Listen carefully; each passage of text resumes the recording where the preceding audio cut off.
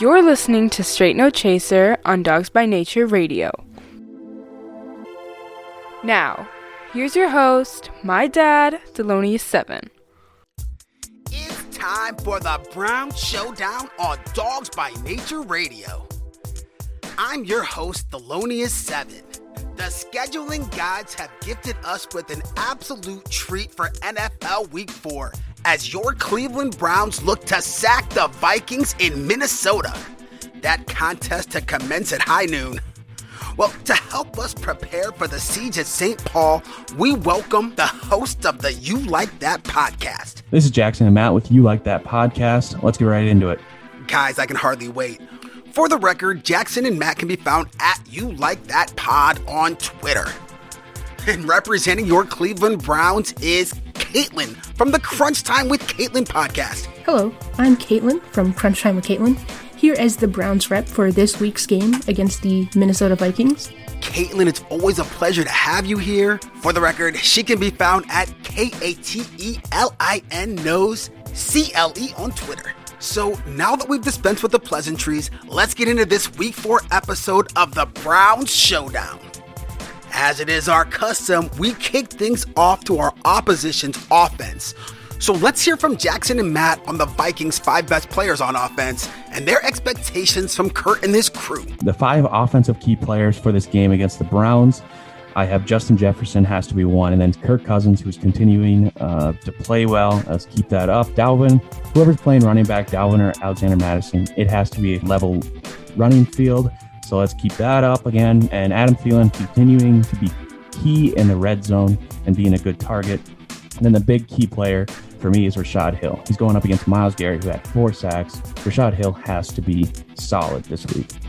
I think how the Vikings are going to attack the Browns defense, we have to be balanced on offense. We have to be playing like we did against the Seahawks last year, throwing successfully and running successfully. We have to be a balanced offense. Yeah, that balanced attack delivered dagger after dagger to a beleaguered Seahawks defense. So let's hear from Caitlin on Joe Woods and the Browns' response, starting with her take on the top 5 defenders. It's important for the Cleveland Browns to continue to build on the success that they had last week against the Chicago Bears. The main guy, obviously Myles Garrett, if you're going to look at one specific player, 4.5 sacks last week against the Chicago Bears, 5.5 leading the NFL in sacks. Cleveland's best player, as Kevin Stefanski put it earlier this week in the press conference. He's obviously, the heart and soul of the Browns defense. A couple other players, Jeremiah Owusu-Koramoah, the rookie out of Notre Dame, had one of the best games that I've seen in a while from a rookie defensive player.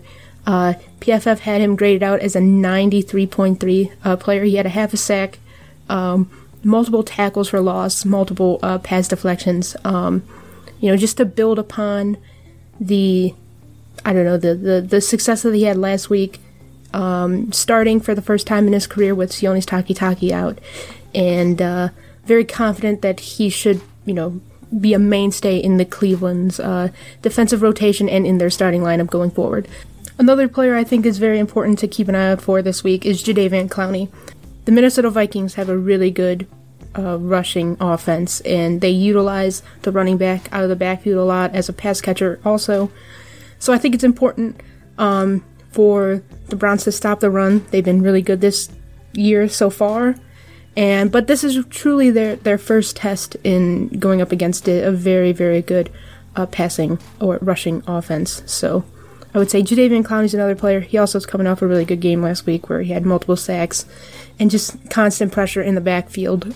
And the last 2 players that I think are very important to keep an eye out for this week, Denzel Ward going up against Justin Jefferson or Adam Thielen, and whoever's the opposite end corner of Denzel Ward, whether it's Greedy Williams, whether it's Troy Hill guarding Adam Thielen in the slot, because the Browns could stop one of them. They're still going to get theirs, and the Browns just need to be aggressive this week in their whole defensive mindset. Caitlin, you're absolutely right.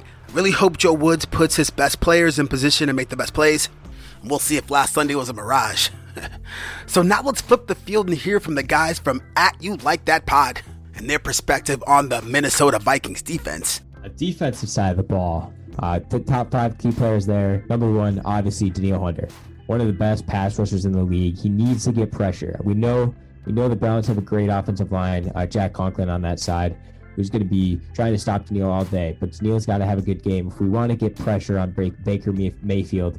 Number 2, Mike Pierce. He's the key to stopping the run for the Vikings. Big guy in the middle. If he can limit Nick Chubb and Kareem Hunt in the middle of the field, that'll be huge for the Vikings defense. Eric Kendricks, our top linebacker. He's got to be all over the field today, covering passes, clogging holes in the run game. One of our best defensive players, and if we're gonna succeed in both the pass and run game on Sunday, Eric Kendricks needs to step up. Harrison Smith on the back end. We can't allow big plays. This team has allowed a lot of big plays in the first 3 weeks of the season. Harrison Smith needs to be there so we don't allow any deep shots. And then the 5th key player, someone who's played horribly for us, Rashad Breeland. He's played really bad. He needs to step up if we're not going to let the Browns passing attack torch us. This defensive front can really pressure the quarterback, so the Browns will have their hands full on Sunday. So let's hear from Caitlin as she shares her expectations from Baker and the Browns. You got to start off with Baker Mayfield at quarterback. I believe he's top 5 in completion percentage. He's top 5 in yards per attempt, even though he's bottom 5 in the amount of attempts, passes thrown. Week 1 was really good. Week 2, even though he's very efficient, probably didn't play his best game. And then last week, I thought he was a little bit better than he was in week 2, even though the numbers don't really show it. Even though he felt like a little happy feet at times. But, Baker Mayfield's definitely that one guy to keep an eye out because, Minnesota's defense, they could give up some points. And, I'd expect the Browns offense to continue to have success with Baker Mayfield at quarterback. Another guy is whoever's playing left tackle, whether it's Jedrick Wills or whether it's Blake Hands. The Minnesota Vikings have a really good defensive ends. Whether it's Hunter, whether it's Evan Goldston, you don't really know because they were both a little bit questionable. The Browns need to shore up their offensive line. Baker already has been sacked 9 times this year. I believe all of last year was 26, 27 times, so they need to clean that up. Odell Beckham Jr., his return last week, 5 catches, 70-plus yards. It didn't feel like Baker was going out of his way to throw him the ball either. It was within the flow of the offense, which just shows growth for Baker Mayfield as he's matured in this offense. And then, obviously, Odell Beckham Jr., his first game back, he admitted that he was very tired. Just something to keep an eye out, but I think just his threat is something that Minnesota Vikings, their defense and their fans know that he's still a stud. And then, obviously, it'd be remiss to not mention the two-headed monster in the backfield for the Cleveland Browns in Nick Chubb and Kareem Hunt. Nick Chubb last week, 84 yards on 22 attempts. And then Kareem Hunt coming in, only 10 attempts on the ground, but 80 yards and a touchdown. But also caught the ball for 8 catches for over 70 yards. So he had 150 total yards. Man, it's the benefit of having that two-headed monster that the Cleveland Browns have. It keeps them both fresh.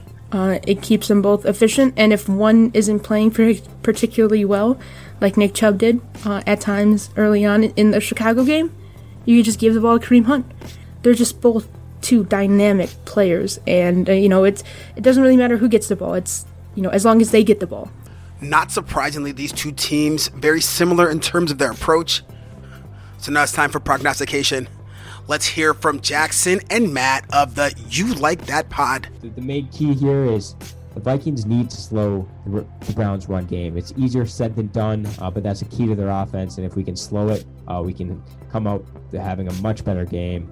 Weak wide receiver group with Jarvis Landry out. They only have Odell Beckham, Donovan Peoples-Jones, and then Austin Hooper at tight end. So we have to attack that and stop the run game.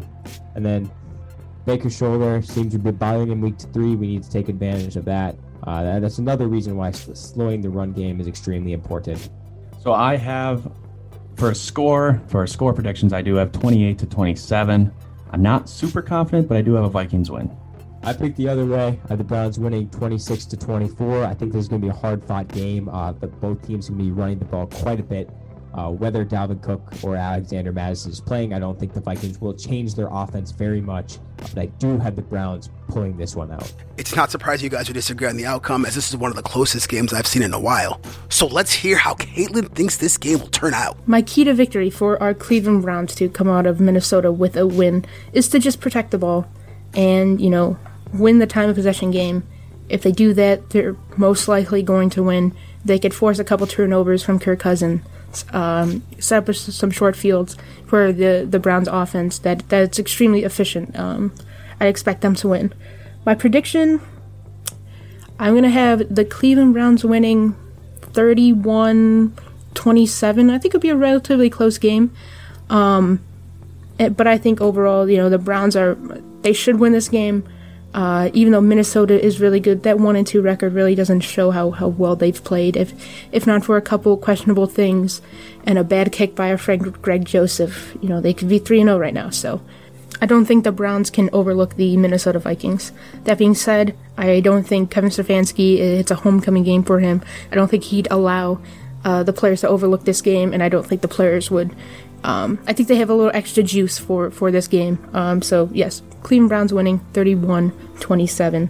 On paper, this is such an even matchup that I think that if the Vikings backfield is at full strength, that this game is probably one that you have to give to the home team.